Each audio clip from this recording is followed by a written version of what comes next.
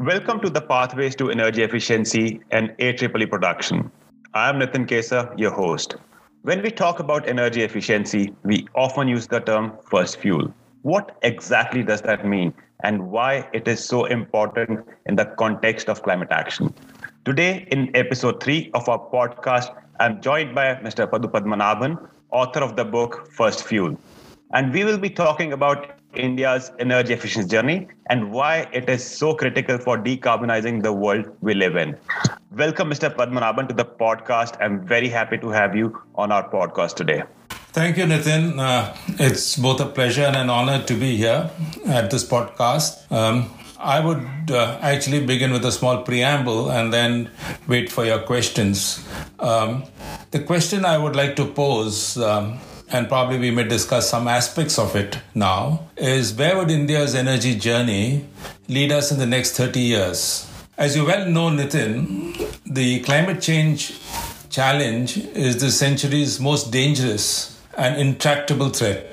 It is dangerous because it places the health, safety, and security and economic well-being of the country and the world at large at risk. It's an intractable threat because it is largely due to the emissions of carbon dioxide from fuels. 70% of the primary energy and 60% of its electricity is made through combustion of coal, for instance. You had made the point, the first fuel, and I'm often asked this question, why and what does first fuel mean?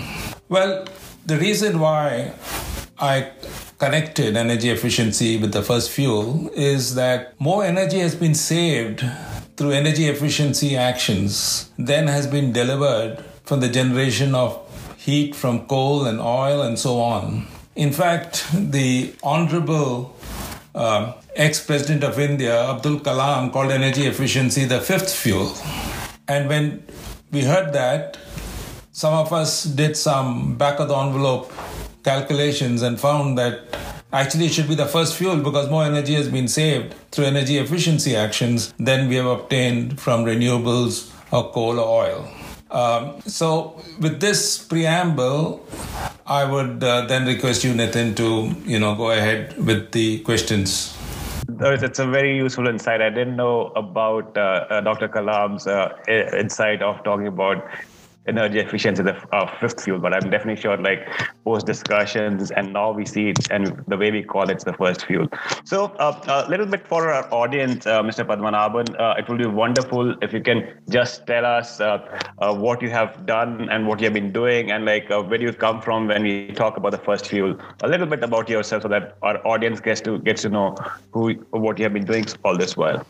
I was possibly among the first energy efficiency engineers in the country. Got into this career more of a happenstance in 73 when I graduated from the engineering college in South India in Trichy and joined the National Productivity Council as an energy efficiency or fuel efficiency trainee. And since then, after working in the council for a decade, moved on to work with the World Bank in Washington, D.C.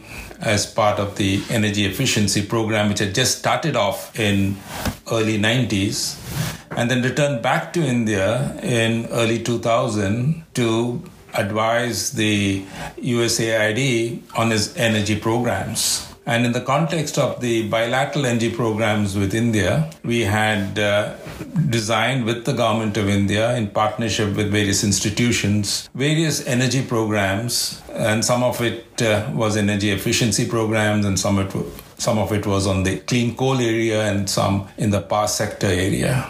I separated from AID in 2013, moved over to Bangalore, and I live most of the time in Bangalore and occasionally visit the US and have a home in Pittsburgh.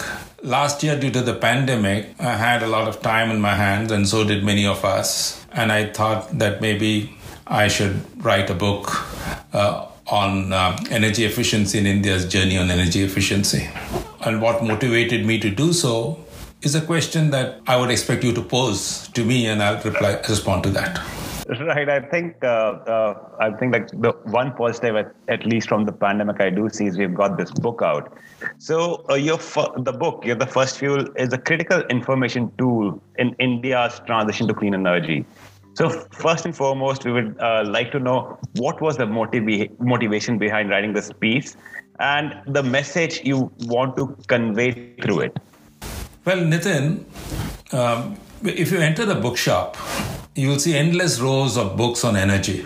Most of them are on the supply side of the energy equation, such as on oil and the international oil situation, on coal and India's domestic coal issues, on power sector reforms and regulations, and so on and so forth. There are a few books, no doubt, on energy efficiency, but most of them are technical treatises.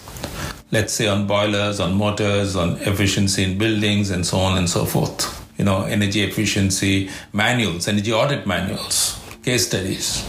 So I thought that there's a need to articulate the process of energy efficiency, which has evolved in India over the past 4 to 5 decades. And this process was essentially a description of events, anecdotes, narratives, unsung heroes, and institutions which have actually painstakingly worked in this area and built it to the point it has today. Some of it is known, but much of it lies buried. And it was very important for the younger generation to understand the motivations, the pathways we took, the mistakes we made, the successes that we savored in the efficiency area over the past 4 to 5 decades. And I thought this book, First Fuel, and I've mentioned why I called it First Fuel, was a humble attempt to really share with the younger generation that we tried what we could. Now the baton has passed on to you guys to take it forward, and this is what we did. Now clearly, there were very, very many people involved in the efficiency movement, although it began small, and it was not possible to touch upon each and every program and individuals. So I've had to highlight a few, and there is a chapter in my book called The Vital Few, Trivial Many, and I try to focus on the vital few.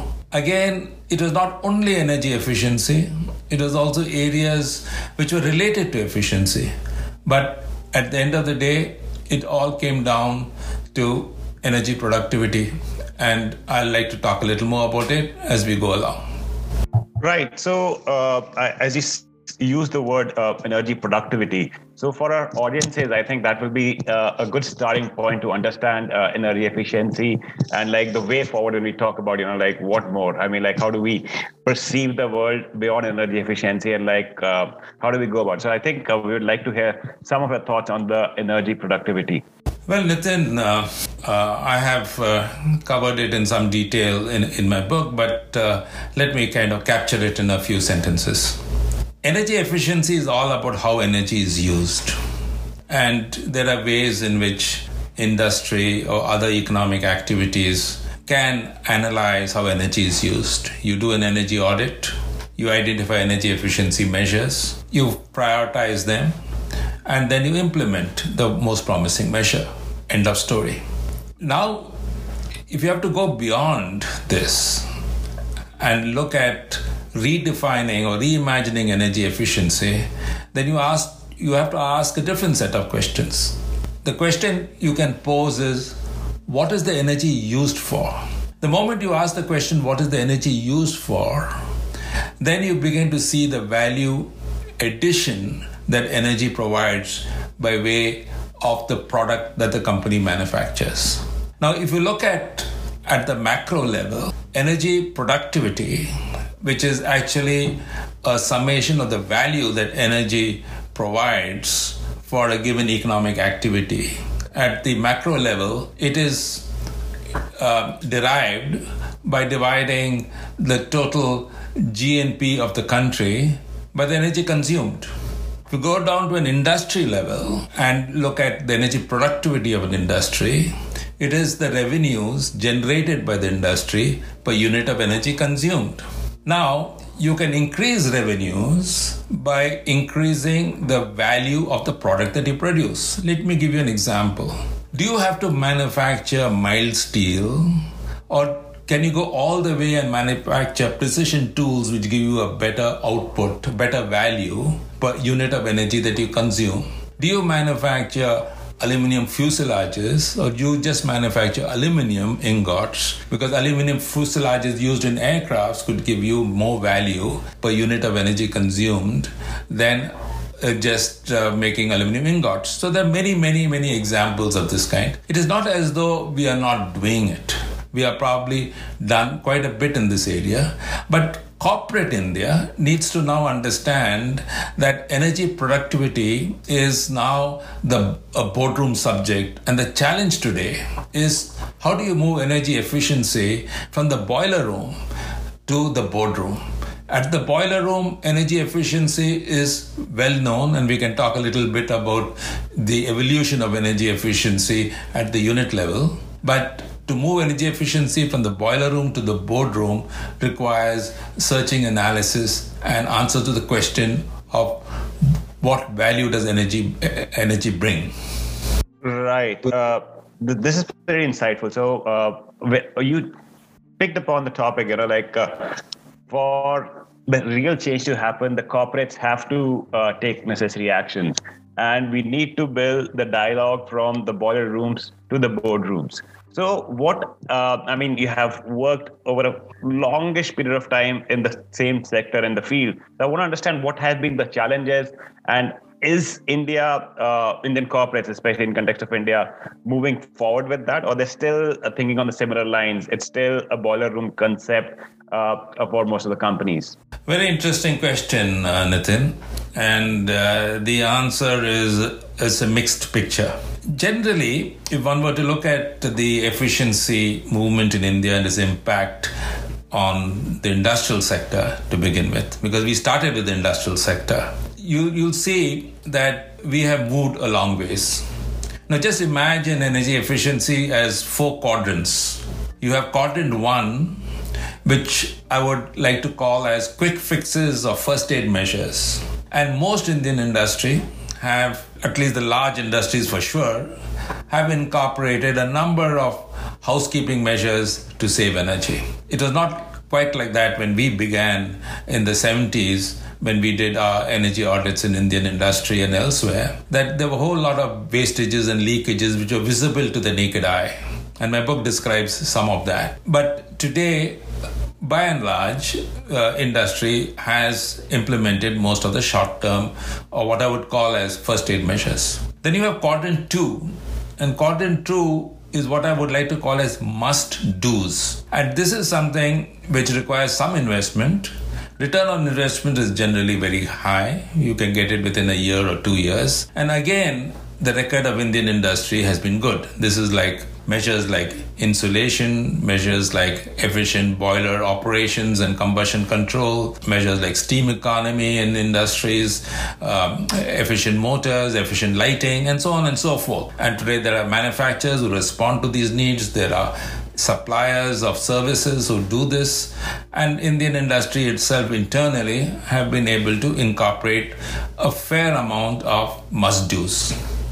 The third quadrant is integrative energy design, and I'll come back to it in a moment.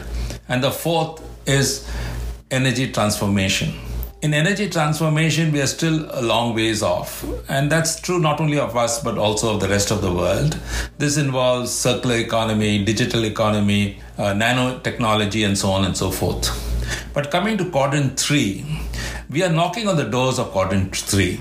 And that's where I think Indian industry needs to now look at opportunities. Quadrant 3 is integrative energy design.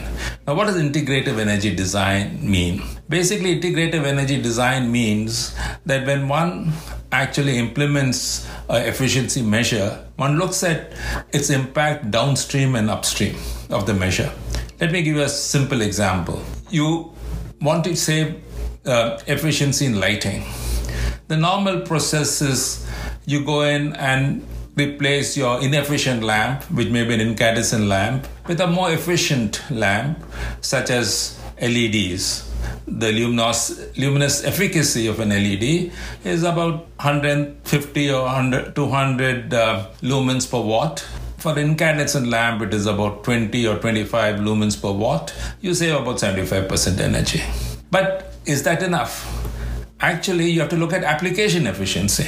How much of the light which comes out of the lamp actually illuminates the task that you want to get lit up? If the application efficiency is low, then the overall system efficacy is still low. So here you have a situation where you have the technology, you have done the right step, but you have missed out on improving application efficacy. This is a very simple example. There are many, many more examples which may be a little more complex. You put up an insulation of pipelines in your facility, and that reduces heat losses. But that also reduces the capacity of the pump which pumps the water in the boiler, which generates the steam through the pipes. It also reduces the capacity of the steam boiler. And now one can have capex savings in addition to operational savings. And that's what integrative design is all about. It involves analysis such like pinch point analysis, integrated energy water nexus approaches, and so on and so forth. And that's, I think, an area where one can get 20 to 30% additional savings in energy, in addition to the energy efficiency savings, by going in for integrative design. Over to you, Nitin. Right. I think this is a very critical piece of information for young designers who are building the next gen houses also. So it's a common example, especially in case of Delhi, I'll say. In winters, the houses we live in are cold throughout the day. I wouldn't say, like even if it's hot outside, it's still so cold inside. And I'll definitely see the application hasn't been done with the built material what they've put in. I mean, they could have made it a little bit more conducive to the environment in that context. I mean, there are definitely certain more challenges around that, but yes. So talking about a little bit more, I'm just going to take you back in the India's energy efficiency journey. So the question what I'm going to ask you is, what was that turning point in India's energy needs, in your expert opinion, where we finally woke up to the concept of energy efficiency, or say more broadly to energy management? This is for our listeners who want to see like how we evolved as a nation, and we started talking about energy efficiency first. Well, Nitin, there were several turning points, and let me capture the key turning points. One, your listeners would be surprised to hear, and my book covers it in some detail, that energy efficiency started accidentally in India. And it happened largely in Mumbai, and the story goes as such.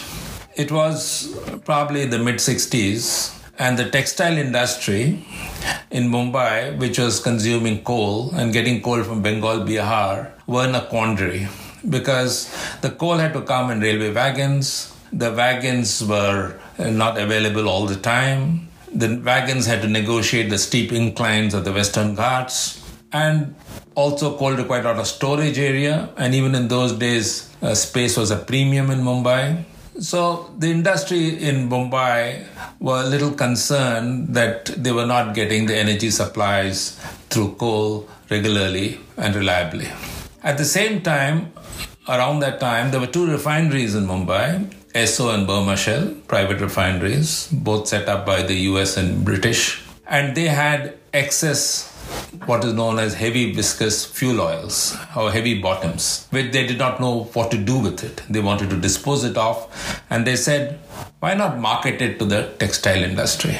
And textile industry said, yes, we will use it to substitute coal in our boilers. But we don't know how to use oil. Interesting that at that time, Indian industry's experience in using oil was very nascent. So they did not know how to use oil. So the Planning Commission was seized of this problem, and they invited the National Institute of Fuel Efficiency Service of UK to come to India to work with the National Productivity Council, set up a energy efficiency or fuel efficiency service, which would provide this kind of advice to Indian industry to move over from coal to oil. So what was started as an energy substitution effort ended up finally as an energy efficiency effort, because through the energy substitution effort, industry had to pull up its socks, had to be a little more efficient in the use of oil, and that's how the energy efficiency journey began. So that was the first turning point. The second turning point obviously took place in 73 when the oil price hike hit us. The oil price hike meant that oil, which was about 20 or 30 rupees per ton, shot up to something like 90 rupees a ton. And the Indian industry was very concerned.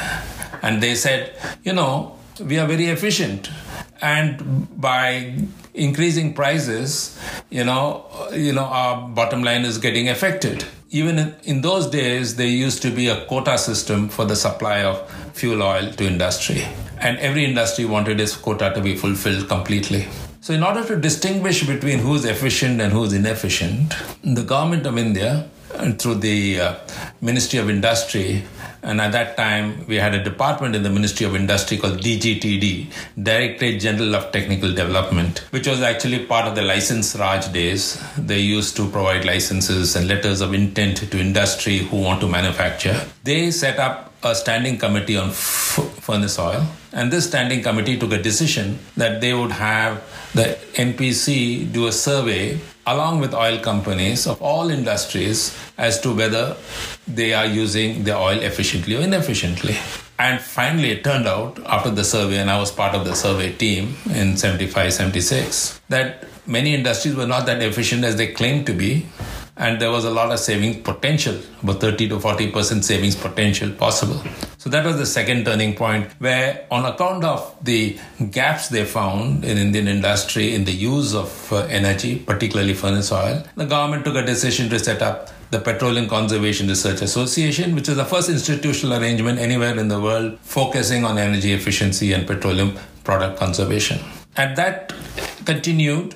And in 79, and actually after 73, in 75, 76, Indian industry got used to the prices, and there was a little level of complacency, and we began to go back to our inefficient ways. But 79, when the second oil price hike took place, that's the time when again people took notice. Some industries started being very proactive, and the energy audit function began to evolve. And the energy audit function has become very sophisticated today, but it evolved in the 79, 80 time frame. And Indian industry began to set up energy audit functions. They set up, at least some of the large industries, set up what I would call as corporate energy management cells, and they institutionalize energy efficiency in their processes.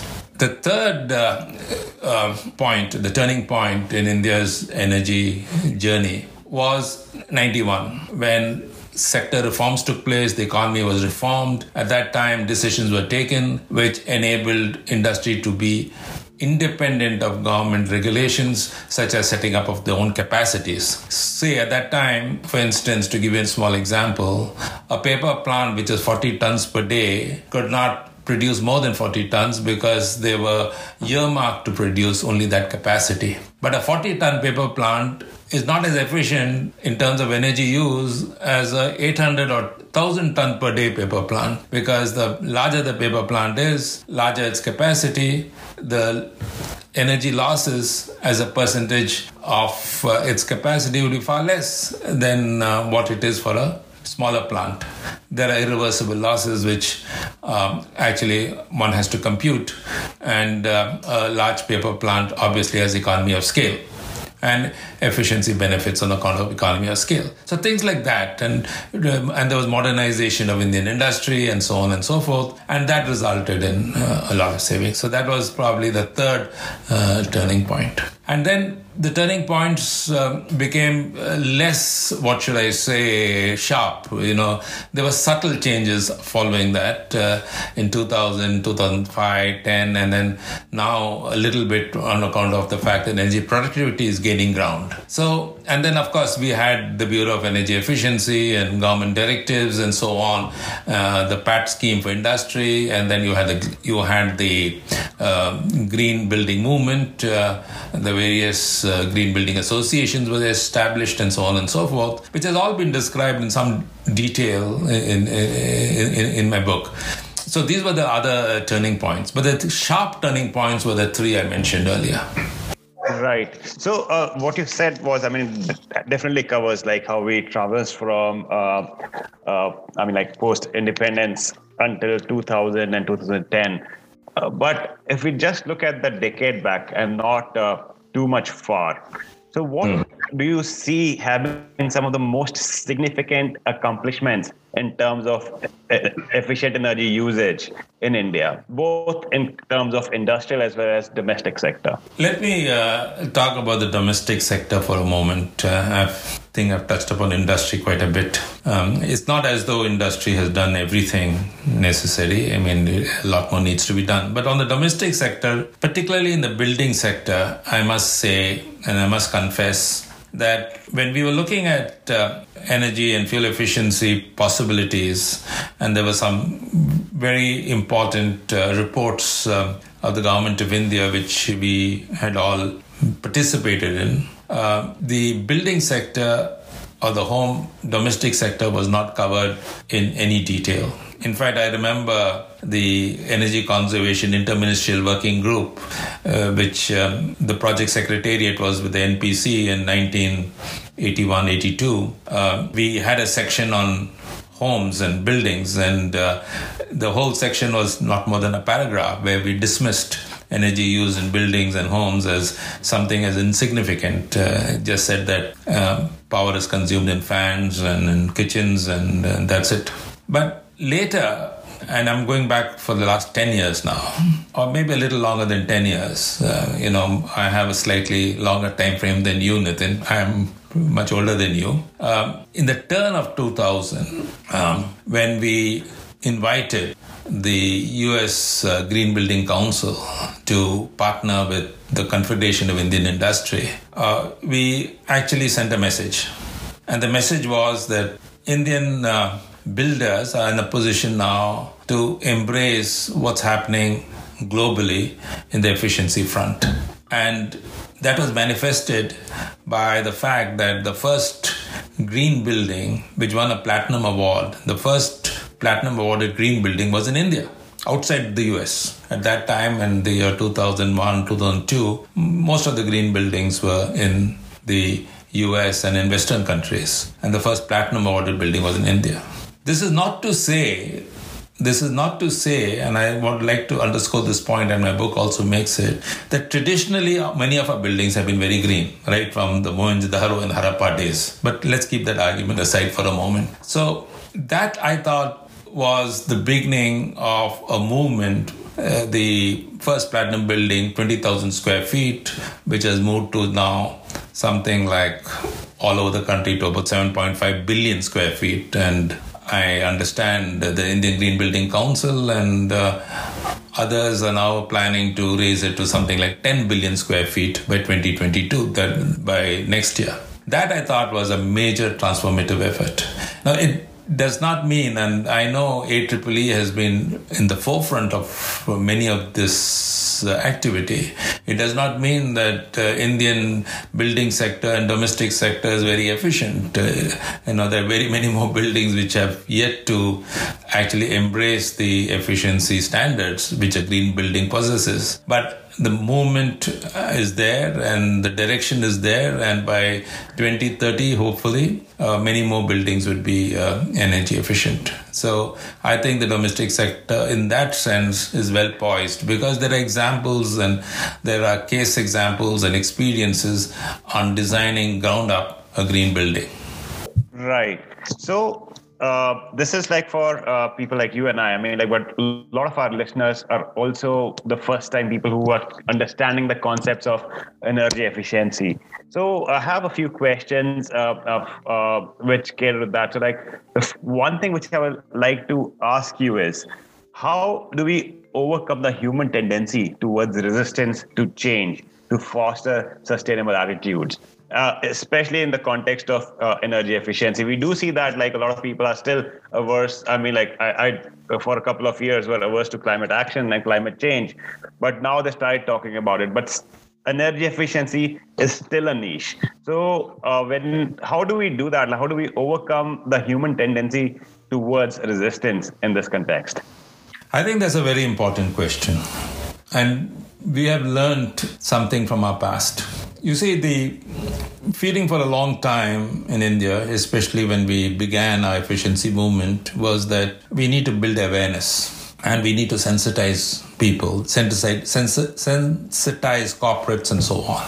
And this was the effort in much of the 70s and 80s. And even to this day, oftentimes one hears about creating awareness. But there's evidence now to show that awareness building, though important, does not lead to energy savings on the ground. Yes, it has an impact, but the impact isn't as large as one would imagine. So awareness building is important, but there's a time when you have to go beyond awareness building. And I think the time has come for that in India. What is required? The reason why people would save energy, and there are three reasons, and one is obviously it should hurt your pocketbook, and I don't want to get down that road. No one saves energy from a sense of altruism. You save energy because it makes economic sense to do so, and that's one. But there are two other factors. The other factor is evidence. See, people are prone to take on a measure which is in their self-interest if there's evidence. And the evidence should not necessarily be energy-saving potential evidence, but also what are the other co-benefits that come out of this. Now, people are interested in quality of life. Industry is interested in the quality of the product. And one can show that efficiency improves the quality of the product, or one can show that efficiency improves the quality of life, improves your health, reduces absenteeism, improves labor productivity, and so on and so forth. People are more motivated towards energy efficiency. So evidence that such a measure actually improves things around you is important. But that evidence by itself, again, is not enough. You need to do it in the context of what I would call a social intermediation, where one actually exerts pressure through peer pressure, through society, through social groups. Let me give you an example. I think it was in 2002 or 2003, a private utility, a distribution utility adjoining Delhi. Actually, we had an opportunity to visit and talk to their management. They were serving power both to urban areas in their vicinity, buildings, offices, and so on. And they were also serving some power to the rural areas. And they found that in the rural areas, it was very difficult to really educate people to save energy because farmers were using pump sets and they're not using it very efficiently. They were not using water efficiently. Groundwater levels were falling. All of this was having an impact on the energy consumed by the farmers. And since farmers were not paying much for the power, the utility was running into a loss. So the utility was very keen in reaching out. At that time, I happened to run into a small team in Kolkata who were actually street play artists. And we got to talking to them. And the street plays they were doing those days was in building awareness for AIDS, the disease AIDS, and building awareness on other social issues which rural India, is confronted with. They were intrigued by the idea of doing something on energy and water savings, energy efficiency and water use efficiency. And they designed a program for this particular power utility. They went out and actually implemented it, did a lot of street plays, and had, a modicum of success. And we did not know what the level of success was until a year later when there was an evaluation done. It was found that in the villages where they did the street plays and got the message across, the savings was quite significant. And more significant than the technical savings which the utility had anyway performed, such as having high voltage distribution systems, efficient pumps, etc. The utility was also investing in those areas. And clearly they saved energy due to those technical interventions. But the intervention through the street plays, social mobilization and social intermediation actually was not insignificant. It was very, very large.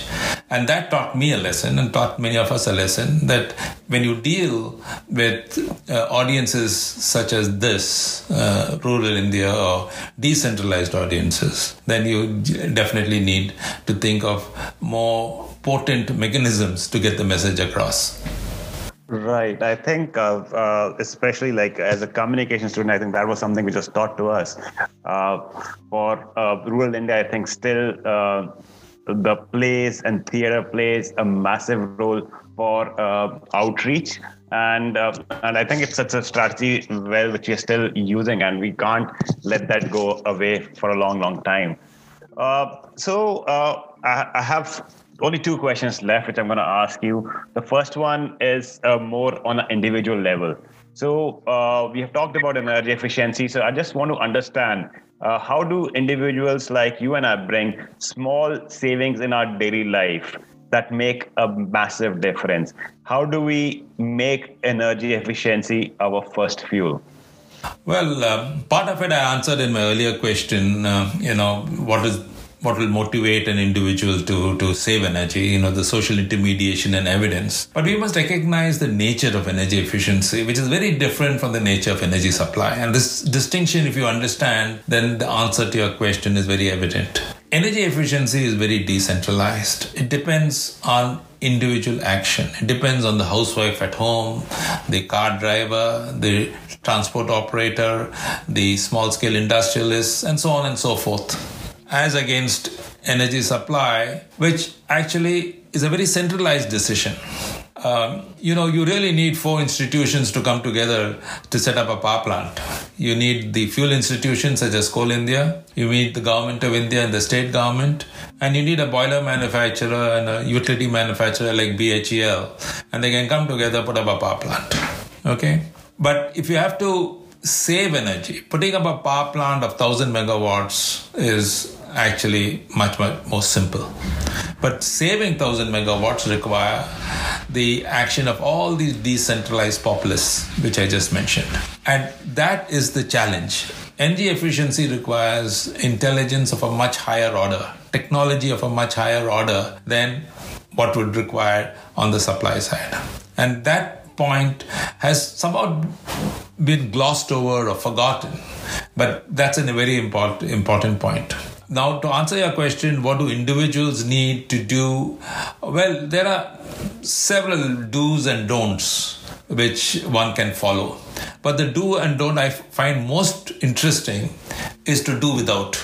You see, very early in my career as a fuel efficiency engineer, we like to call ourselves as industrial engineers in the area of fuel efficiency. We were told, can you do without? When you do without, it means at one end, it means sacrifice, and I'm not intending it to be sacrifice. It might mean a bit of belt tightening, but also it questions your value system. Do you really need this?